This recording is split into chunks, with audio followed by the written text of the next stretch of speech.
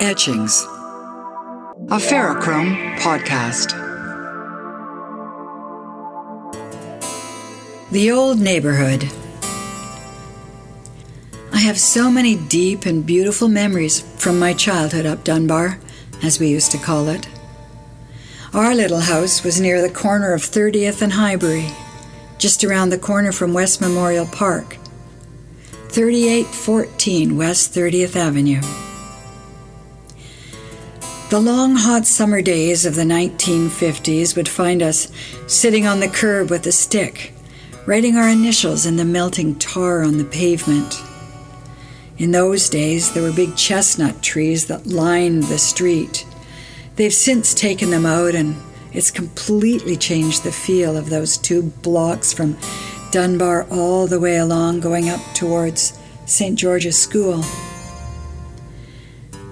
Sometimes the old black truck from Richmond would rattle down the street, with the grocer yelling out the window, "Curly cabbagey! Curly cabbagey!" And at Christmas he would come round to the back door with boxes of chocolate-covered ginger, which my mother loved to buy for my father. We had a great gang of kids in those days, and with the park right there, we could meet at the Magic Stump or the Magic Rock and tell stories. Or I would direct plays and we would pretend to be movie stars, Marilyn Monroe and Elvis Presley. I remember always being on the front stairs of our house, and we had this little game with rocks that we'd play, and we'd hold the rock in our hands and pretend to be Marilyn Monroe, and we played outside all day long from morning until dinner time. And then after dinner we'd run outside and meet again for kick the can. On Tuesday nights, the tennis courts in the park were turned into a square dance with a real square dance collar with a microphone, and the mums would wear flared skirts with crinolines. They would dance until the sun went down, and I would sit in the grass and watch in wonder. There was an old guy who lived in the park. I guess he was the caretaker of the park house, across from the lawn bowling, and we kids would climb the hedge and look over and yell at him. We called him the old geezer, and he would chase us out of the park. It was mostly the boys who did this, but I always happily tagged along. It was pretty scary for me. I was only about 5 years old then. Yes, kick the can was the great game on summer evenings after dinner on our street. We would play until dark and then run down the back alley, raiding fruit trees and sneaking into a wonderful vegetable garden at the Johnsons. And we would raid the yard. We didn't ever really feel like we were stealing. This was high adventure.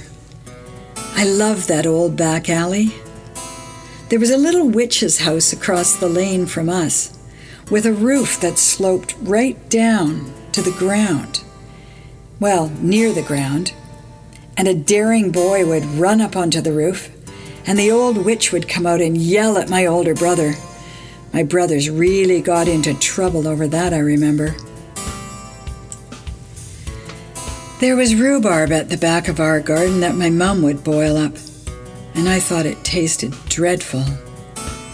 We had a little fish pond surrounded by bamboo, and 2 secret clubhouses, which were originally birdhouses, built by the former owner. My dad made some wooden furniture for us, and these little houses, hidden in the bamboo, became the secret meeting places for the neighborhood kids. And at some point, a sign appeared, nailed to the door, "No girls allowed." I remember that little fish pond so well. I remember the hostas that grew around the side of it, and there were big goldfish. And the goldfish seemed to last through the winter, I remember. I don't know how they did, but they seemed to lie dormant. And in the winter we would go down and look at them there. And then in the spring thaw, the fish would come alive again. Maybe I imagined it. The great thing about our house was that it was located a block from the shops on Dunbar and the Dunbar Theatre. I think we paid $0.25 on Saturday matinees, maybe only a dime. And one time my friend bought so much candy she was cut off and scolded by the woman who worked there.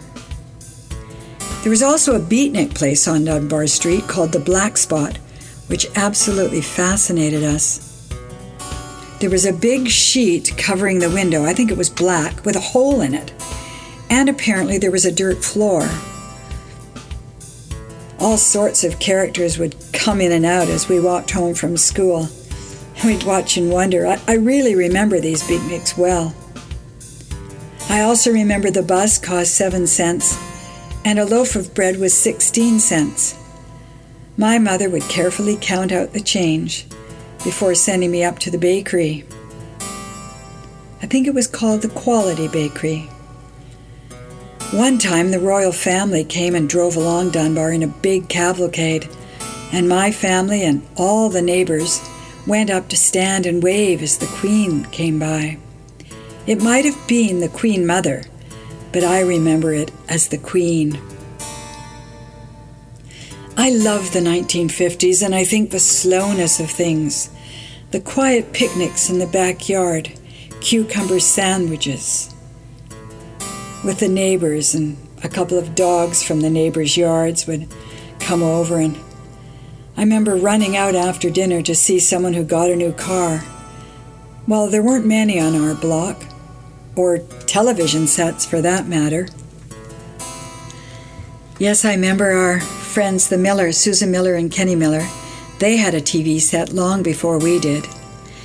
So on a special occasion, my older brother Ted would walk me by the hand up to the Millers to watch Walt Disney, and then we would come home.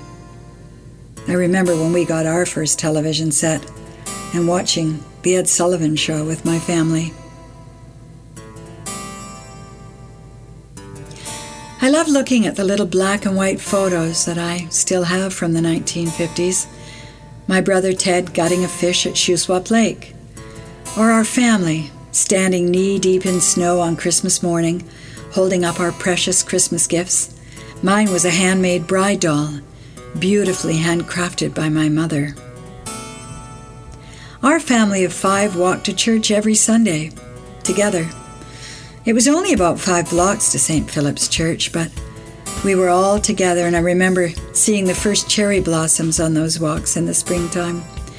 My father was a sidesman. I always thought that word was so cool, a sidesman. It meant he was the guy that got to pass the tray around to collect the money.